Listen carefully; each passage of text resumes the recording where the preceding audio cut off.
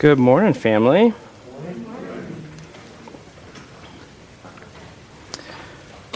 All right, I want to once again start in prayer, and just please join me in praying again for me, so that I would be truly listening to what the Spirit is actually speaking to me, and then also for yourselves, that your ears would be open, that your eyes would be able to see the depths of what God has. I find that it's amazing that He allows us as humans to enter into communion with Him, where He then actually speaks and reveals things to us. That He actually says that the Spirit Himself actually reveals the deep things of who He is. And so that I then find that to be an incredible thing, that then each person that speaks, not just from a platform, but from their own time with the Lord, that they then are speaking something of a revelation of something that God has given them. And so I realize that there's a gravity to that. And so I ask also just that that as you're praying for me and as you're praying for yourself, that the Spirit would just be present here. So Father, I just thank you, just that you do speak to us, that you are good, that you love your children, that you want to reveal yourself in greater and deeper in more majestic ways, in more personal ways, and in ways that are tangible, in ways that we can truly not just know you as some far-off being, but that you are present with us. And so, Father, I just ask that as you are here this morning, as you are revealing things to each one of us, that you would be just clearing our eyes, that you would be clearing our ears, you would be clearing our mind of the clutter, of the things that distract us, that you'd be bringing peace, that you'd be bringing life and joy, and that you would be the one who rules and reigns in this place, that we would set you apart as Lord of our lives, that we would set our minds on those things that are above, and that you would receive glory, and you would reveal the glory that you have both given to us and that you receive back from us, and that we would be those who walk in your presence at all times. Father, I thank you. In Jesus' name. So last week, we talked about that we are free from sin. That we are no longer bound to sin. We are now slaves to righteousness. Like, sin is no longer something, it's something that we're going to struggle with. There's going to be temptations. And I'm not saying that we're perfect. I'm just saying that what Christ finished, He finished. And that we are now free from sin, and we can now walk free from that bondage, from that captivity, and that we can walk free from that. And by His Spirit, we actually enter into that life. So I just want a quick look at a couple things just to go back on some of those things before we get into what we're going to talk about today. So flip with me to John 8.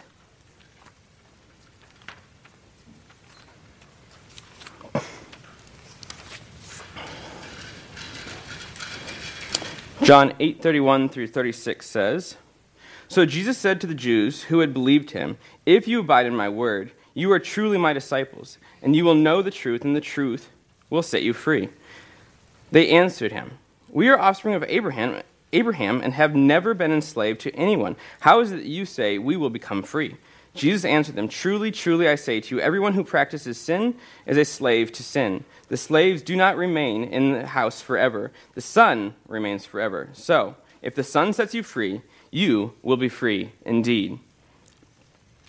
And I think that there's something of that we need to realize, that who the Son sets free is truly free indeed. That we often go back and go like, yeah, well, I still struggle with sin. That is going to be true. That is going to be something that we continue to wrestle with, to continue to struggle with. But that does not mean that you are continued to be bound to it as a slave to sin.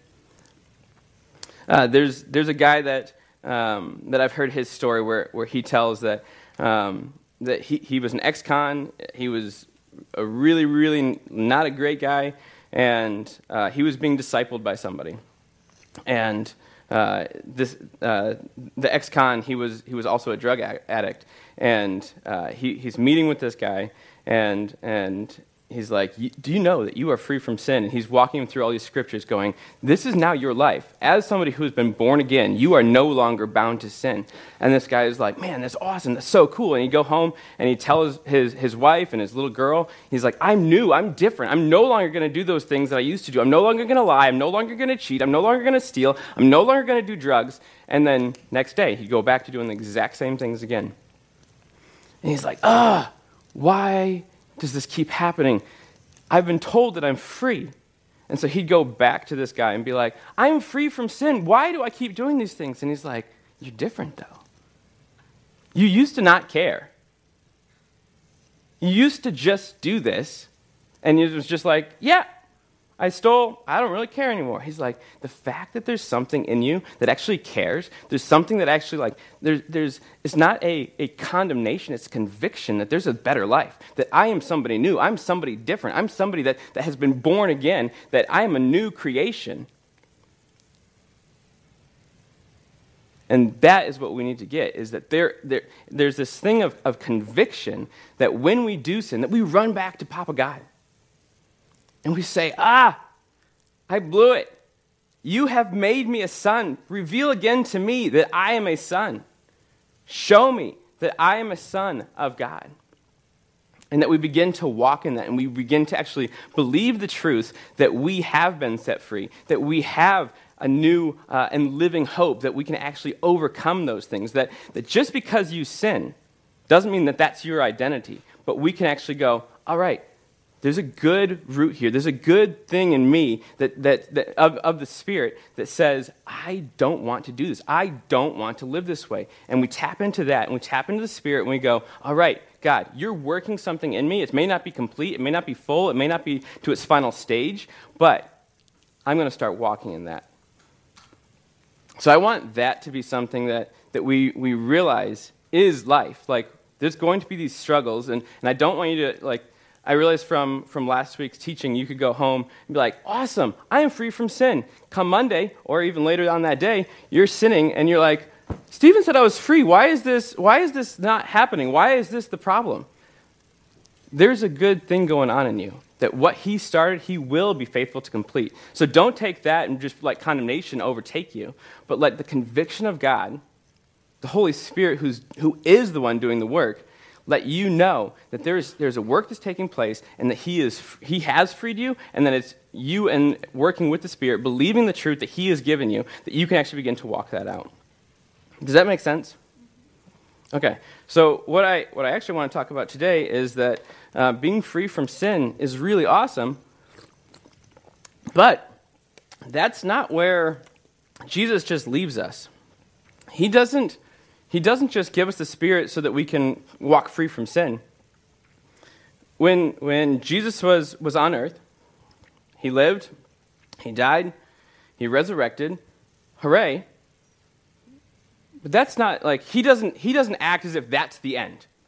Like, we use the cross and the resurrection as like, this is the high point. This is the point that Jesus did his work. And that's so very true. But Jesus, if his perspective when he gets done isn't like, yes, we did it. We're done. I'm just going to go and everything's hunky-dory and I'm leaving. No, he still realizes, like, what I did is done. But there's something greater that's still to come. And so he when he ascends and he's seated at the right hand of God the Father, he actually sends his Spirit. And what I don't want us to do is just go, great, the Spirit has been sent just for me to overcome sin. No, the Spirit has been sent for so much more, for us to actually live into so much more than what we tend to actually live into. So I want us to look at a few different passages here. So in the book of Chronicles, the very last page of the book of Chronicles,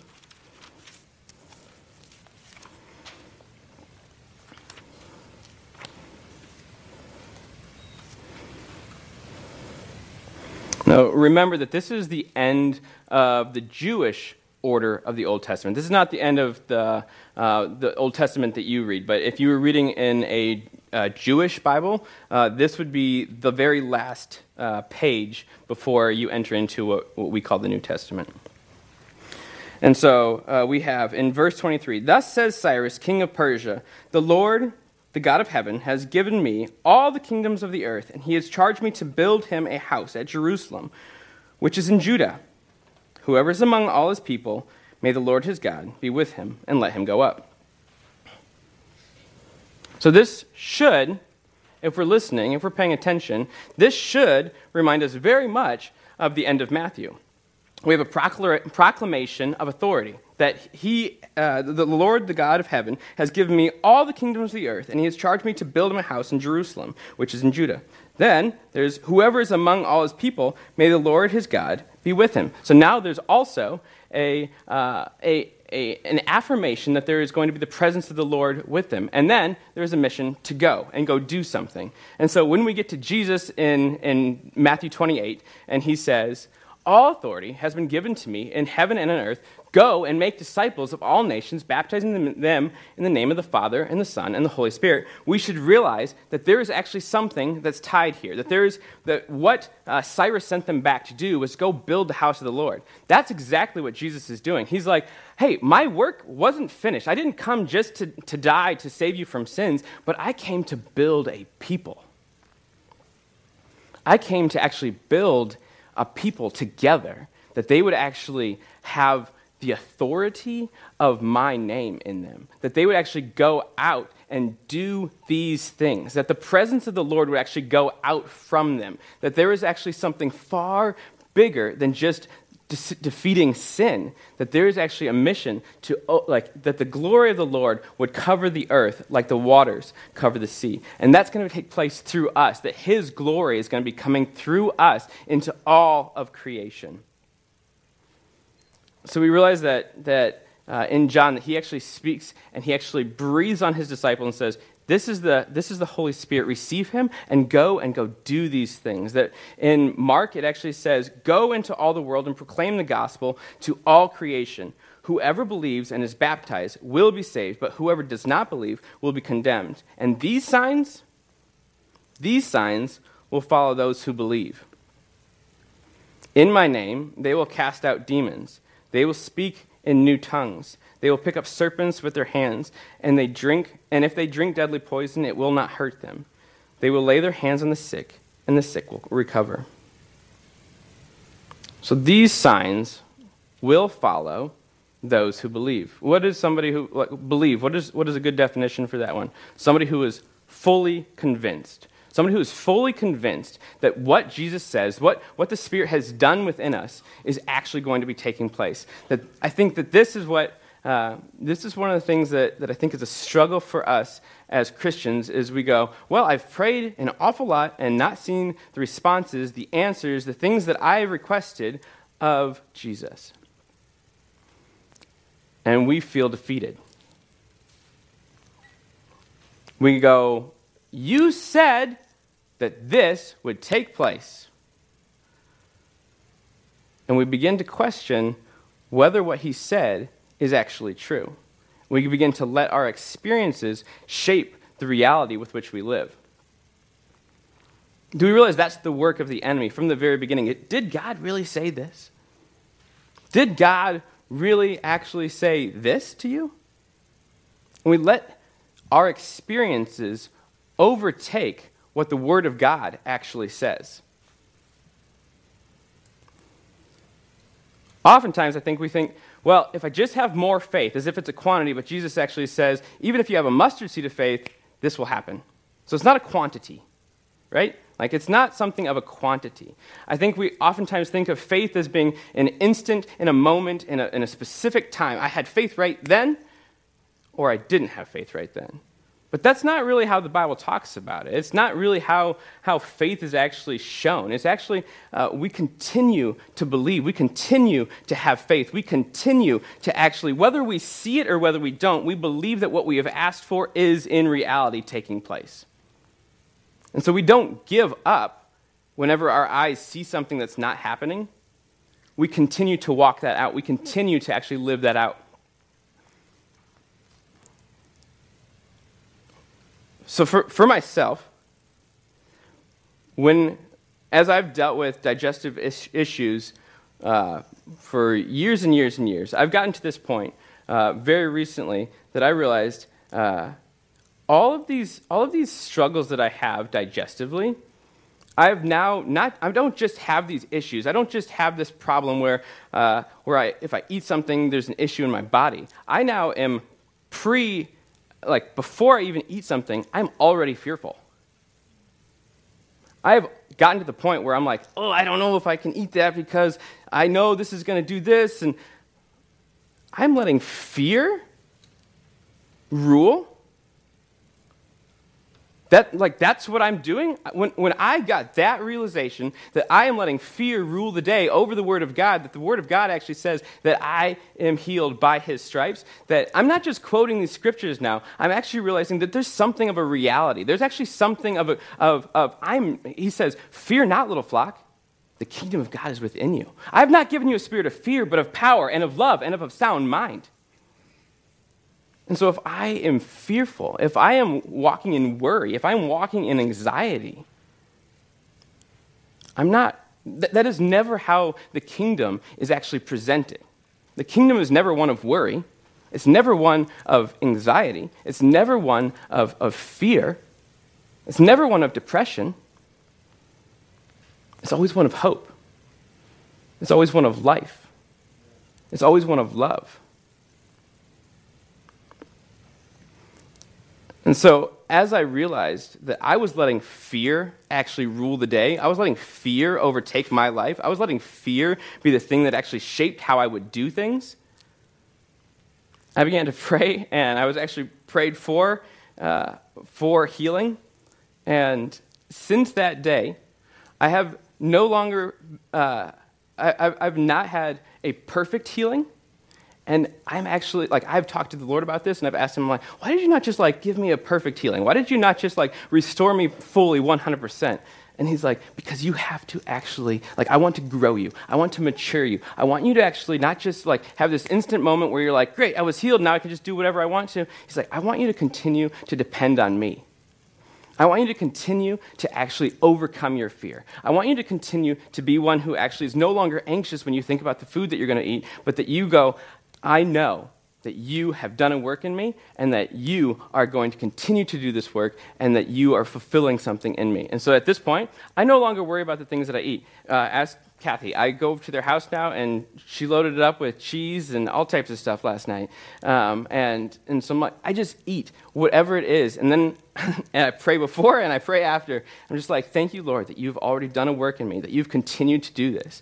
And from the point that I've changed my thinking from going, I'm a fearful person who does these kinds of things, to someone who's like, no, this is no longer my calling. This is no longer what I'm actually supposed to be. I'm actually supposed to be living as one who has the Spirit of God, who's been transformed, who has His life within me, and I've been hidden with Him.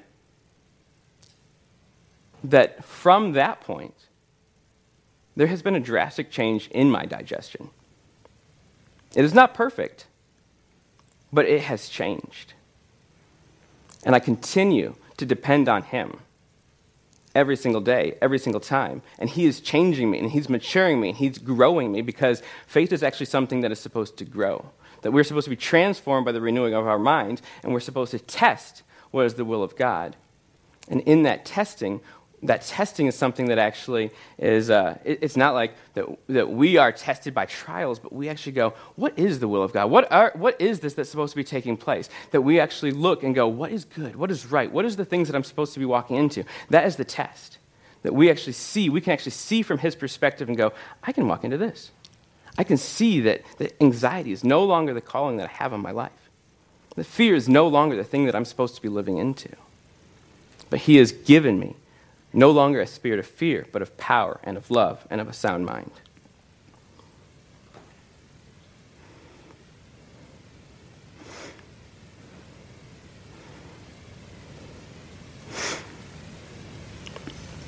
I think sometimes when we do pray from a place of fear,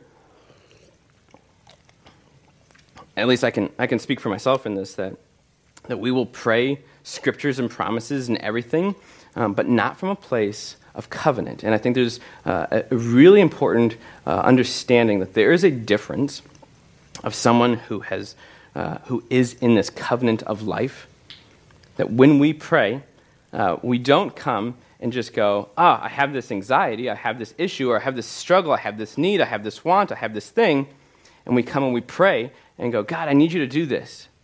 But that we actually pray as one who is in covenant with him. That we actually pray not from the worry, but how many times have we heard Warren do this?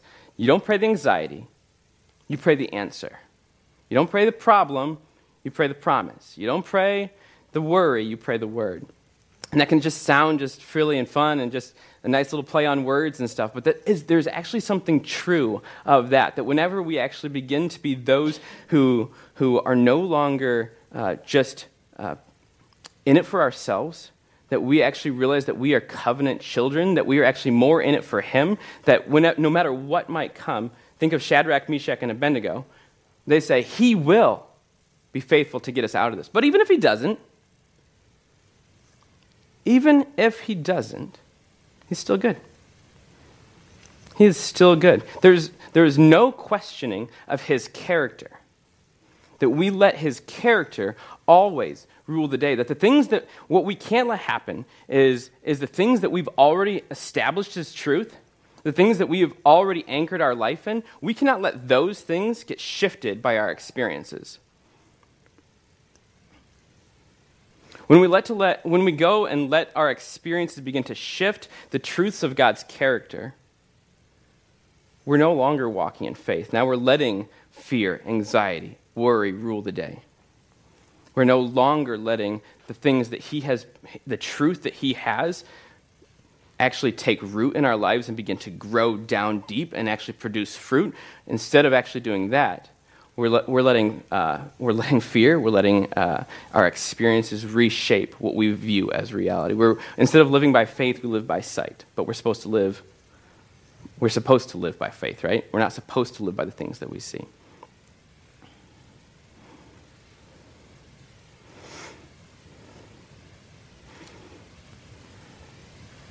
If Jesus comes into a room and there's a lame person and he touches them,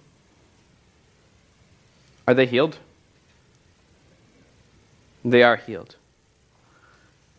Jesus is never thwarted. When he prays for somebody, they are healed. People use the scripture that, Jesus in his hometown wasn't able to do very many miracles. And we pretend as if that he's going around and he's praying for people and they're not being healed. No, that's not what happened. Every single time Jesus prayed for somebody, they were healed. Why, when he goes to his hometown, could he not produce many miracles? Is because people weren't bringing. They're like, it's just Jesus, Joseph and Mary's son. Like, what is he like? We know him. Wasn't he just our neighbor? Like, what's different about him than from everybody else? It wasn't that he was praying for people and they weren't being healed. It was that people didn't have the faith to bring them out because they didn't see a difference in his life. They didn't think that he would actually be different from what everybody else was. So if Jesus actually prays for somebody, they are healed. And yet, when we see in the Bible that his disciples pray for a demon-possessed person, and that person's not healed, we're like, I've had that experience. I prayed for somebody and they weren't healed or something.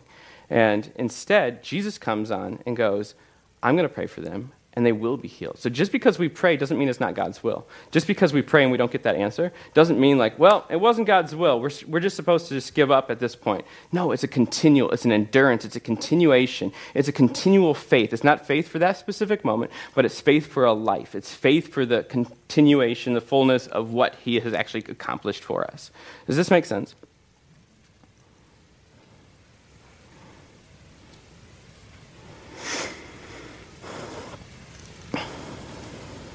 All right, I want to look at Mark 11, 20 through 26.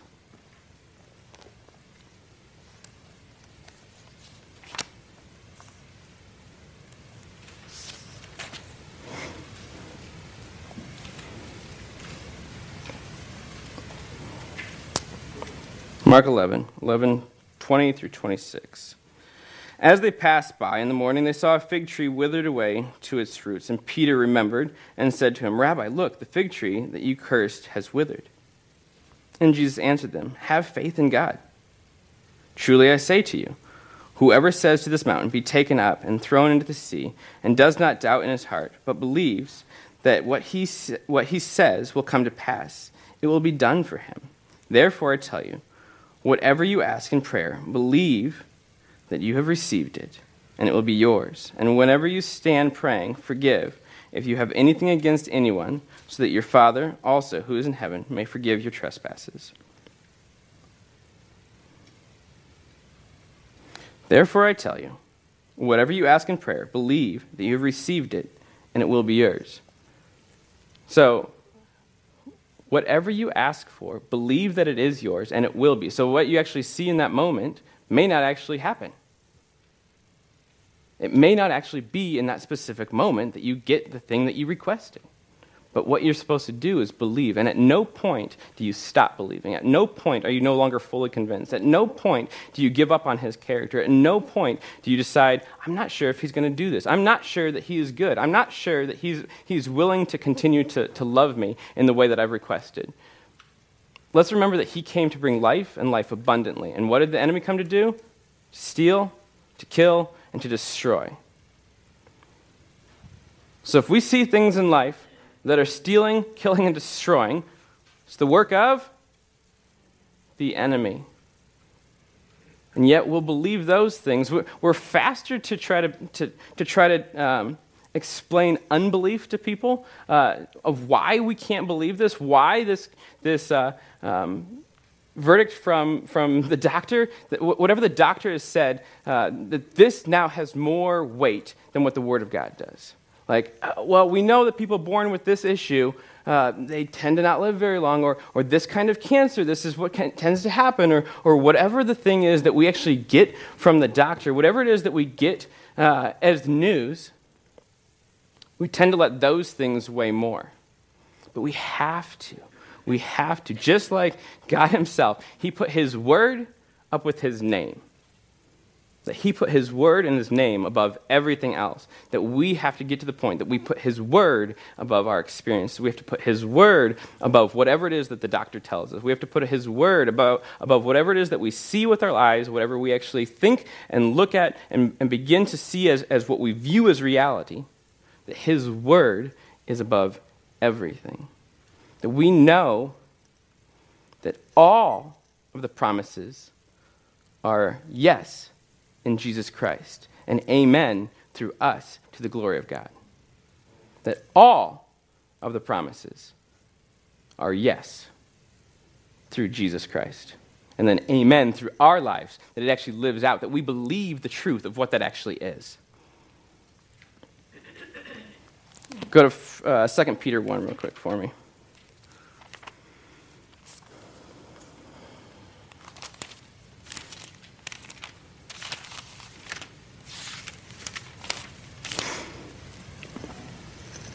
His divine power, this is 2 Peter chapter 1, verse 3. His divine power has granted to us, anybody know that word? It's a long one.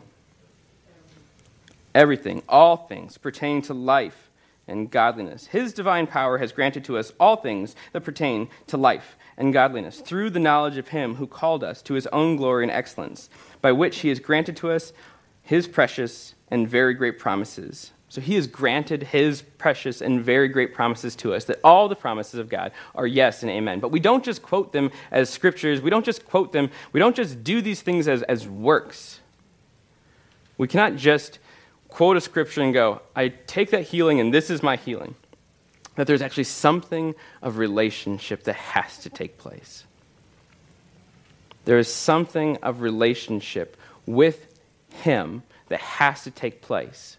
That we cannot just quote a scripture, we cannot just quote a fact, we cannot just quote a truth and just go, I've taken it, I'm anchored on this, and that's it. I'm not budging. That's great. That's great. But there's something of relationship that has to take place for us to actually be able to walk those things out in the fullness, in the fruitfulness that actually comes from that.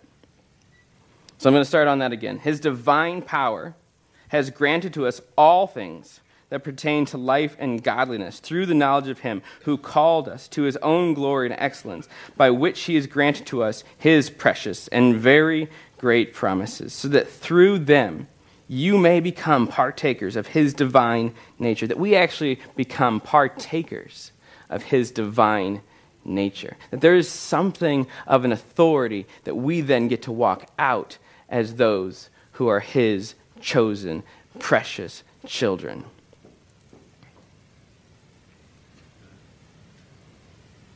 We have having escaped from the corruption that is in the world because of sinful desire. That's why I hit that last week, was because we have now overcome sin, which means then we can actually begin to walk into these other things. That we have to actually get so un-sin conscious and so son conscious that we actually have to become those who actually believe that this is the truth, that this is the reality, that this is what we actually get to live into, to actually see the fruitfulness of these other things taking place.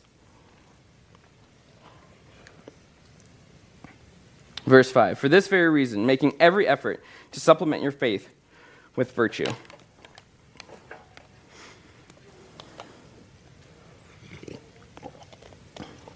And virtue with knowledge, and knowledge with self-control, and self-control with steadfastness, and steadfastness with godliness, and godliness with brotherly affection, and brotherly affection with love.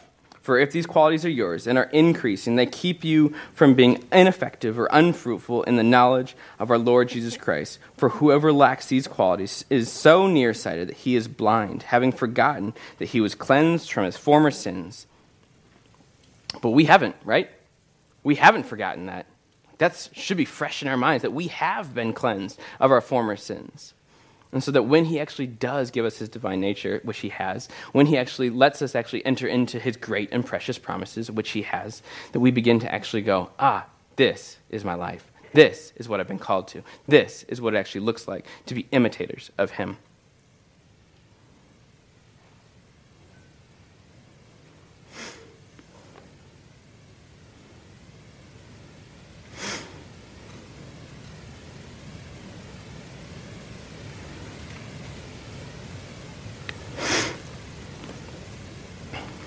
Let's go to 2 Corinthians.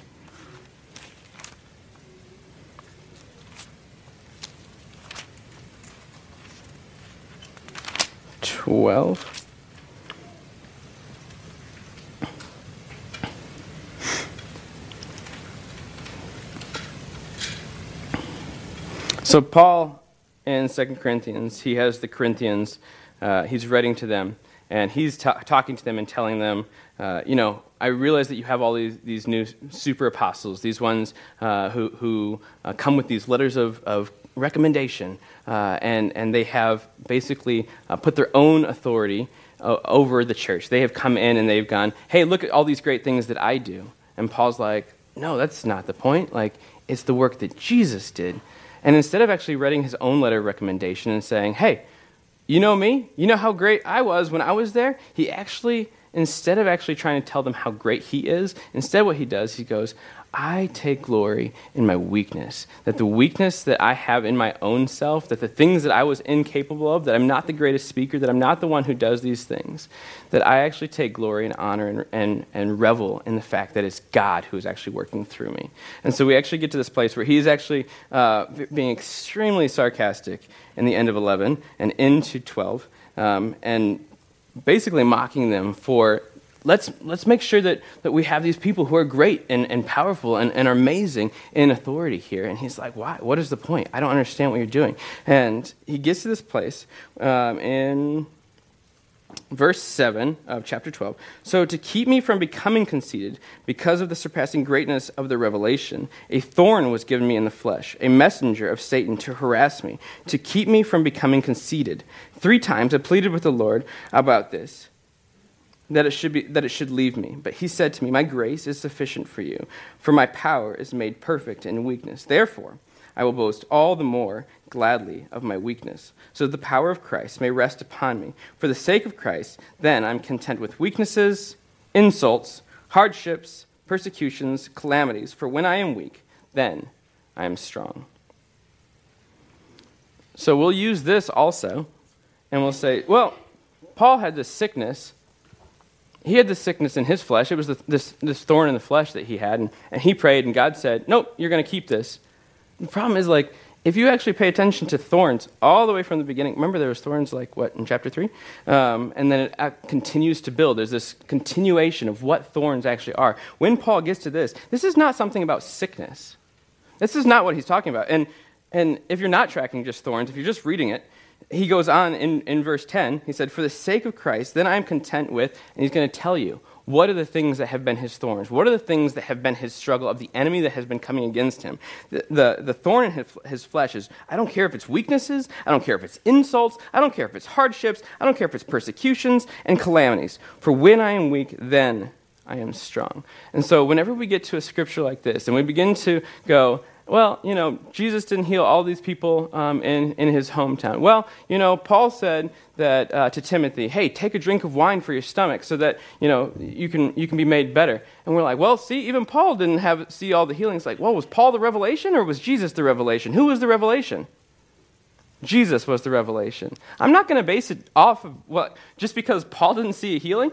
Every single time that Jesus prayed, he did see a healing. Jesus is my revelation, not Paul. And so when we get to this one and we begin to go, well, sometimes I just have to deal with my sicknesses. Sometimes I just have to deal with these things in the flesh. It's like, that is not what he's talking about. He's not talking about sicknesses. He is talking about weaknesses, insults, hardships, persecutions, and calamities. These are the things that he is talking about. When the enemy comes and pushes it, when he is shipwrecked, when he is beaten, those are the things. And those are promised. That this will happen, that you will be those who suffer for my name, that you will take up your cross and follow me, that I will heal you, but you will be beaten for my name, that you must be those who overcome. And I think that is the key part, that we begin to enter into this authority when we realize that we are overcomers. That when we don't just realize that we are overcomers, but we actually do the things that overcomers do. And so in Revelation it says that we overcome by blood of the Lamb, word of our testimony. Oh, the most important part. Nobody ever knows this part. And you'll know it right when I tell you. And not loving your own life even to death. Well, no wonder no one quotes that part. That one's not the friendly part. Like, we overcome by the blood of the Lamb, the word of our testimony, and not loving our life unto death. We overcome by the blood of the Lamb, by the work that he has done, by the work that he has finished. We overcome by that, by the word of our testimony. Our testimony is that which testifies to the work that he has already done. So all three of these things are tied together. We overcome by the blood of the Lamb, his work, and our mouth testifies to the truth that is true. And then our life, that we will not, that we are willing to give up our lives even to the point of death, that is the realization, that is the truth, that our life says we overcome by the blood of the Lamb, our mouth testifies it, and my life testifies it. And when we get to the point where we can be like Jesus in the garden, and he says, not my will, but yours be done, we begin to walk that out. We begin to realize that it's by his Spirit that we overcome, that it's by his Spirit that we live life. That is when we'll begin to actually walk in authority, that we'll be those who actually walk by his Spirit, and we see the power of God taking place, taking out into the world, that as he sends us out, that we will know that it's not our life, and even if we lost our life, it's okay. That even if the thing that we're praying for doesn't happen, even if what we pray for, the answer doesn't come in the way that we want, we still know he is still good. Even if he doesn't, he is still faithful. Even if he doesn't do it, he's still good. And we still believe the entire time that what we've asked for, we will receive. None of those things are changing. It's all about continuing on in faith, that we continue to walk this out. In Romans 12, it says, to each has been given a measure of faith, and sometimes people will be like, well, I just don't have as much faith. And again, remember how much faith it takes? A mustard seed, so not much. It's not a quantity. And last time that I remember when Jesus was talking and he gave out specific things, and he said, one I gave 1, one I gave 5, one I gave 10. what was expected?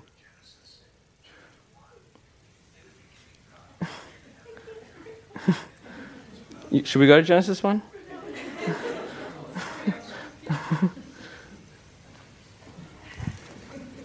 Does anybody remember what I was saying? Oh, Romans 12. That to each one was given a measure of faith. That goodness, that will sometimes say, well, I just don't have enough faith. I didn't have enough faith for this specific thing. And that's not the point. Like, that's not what it is. Even if you have a mustard seed, even if you have that small of faith, that will still get the job done. But when Jesus gives the talents, when he says, hey, to one was given 1, one was given 5, one was given 10, and the person who was given little, he comes back and he's like, why did you do nothing with it? Why did nothing happen? So if you have a measure of faith that has been given to you, it's not to look at it and go, it's just not as much as so-and-so. It's to actually put it into practice. It's actually to use it. It's actually to grow it. That's the point. It's not just to sit there and go, well, I'm always going to have this much. The amount that he gave me from my birth to the point that I die, it will always be 1. That's not what it's after. He wants us to actually grow, to actually mature, to actually develop into his Son, that we are actually hidden with him, that we are developing into all things who is Christ the head.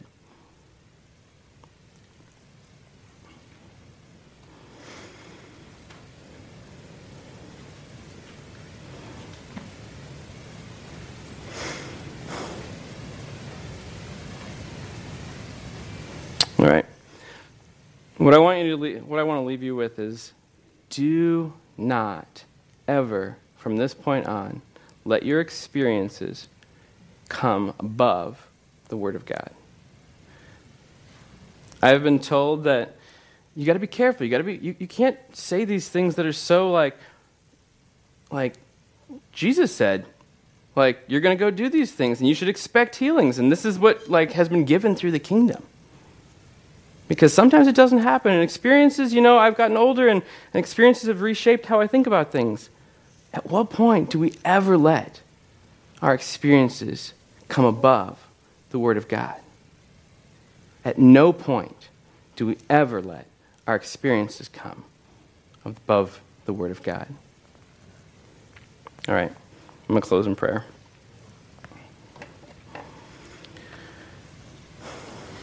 Father, I just thank you that you are the good, good Father. And that even if you didn't answer, we still know that your character is good. That we still know that you are the one that we look to, that even in Hebrews where it says that we do not see all things subject to you yet, but what we see is you. And that you are our model. You are the one that we look to. You are the one that we imitate. You are the one that we set our eyes towards, our lives in line with.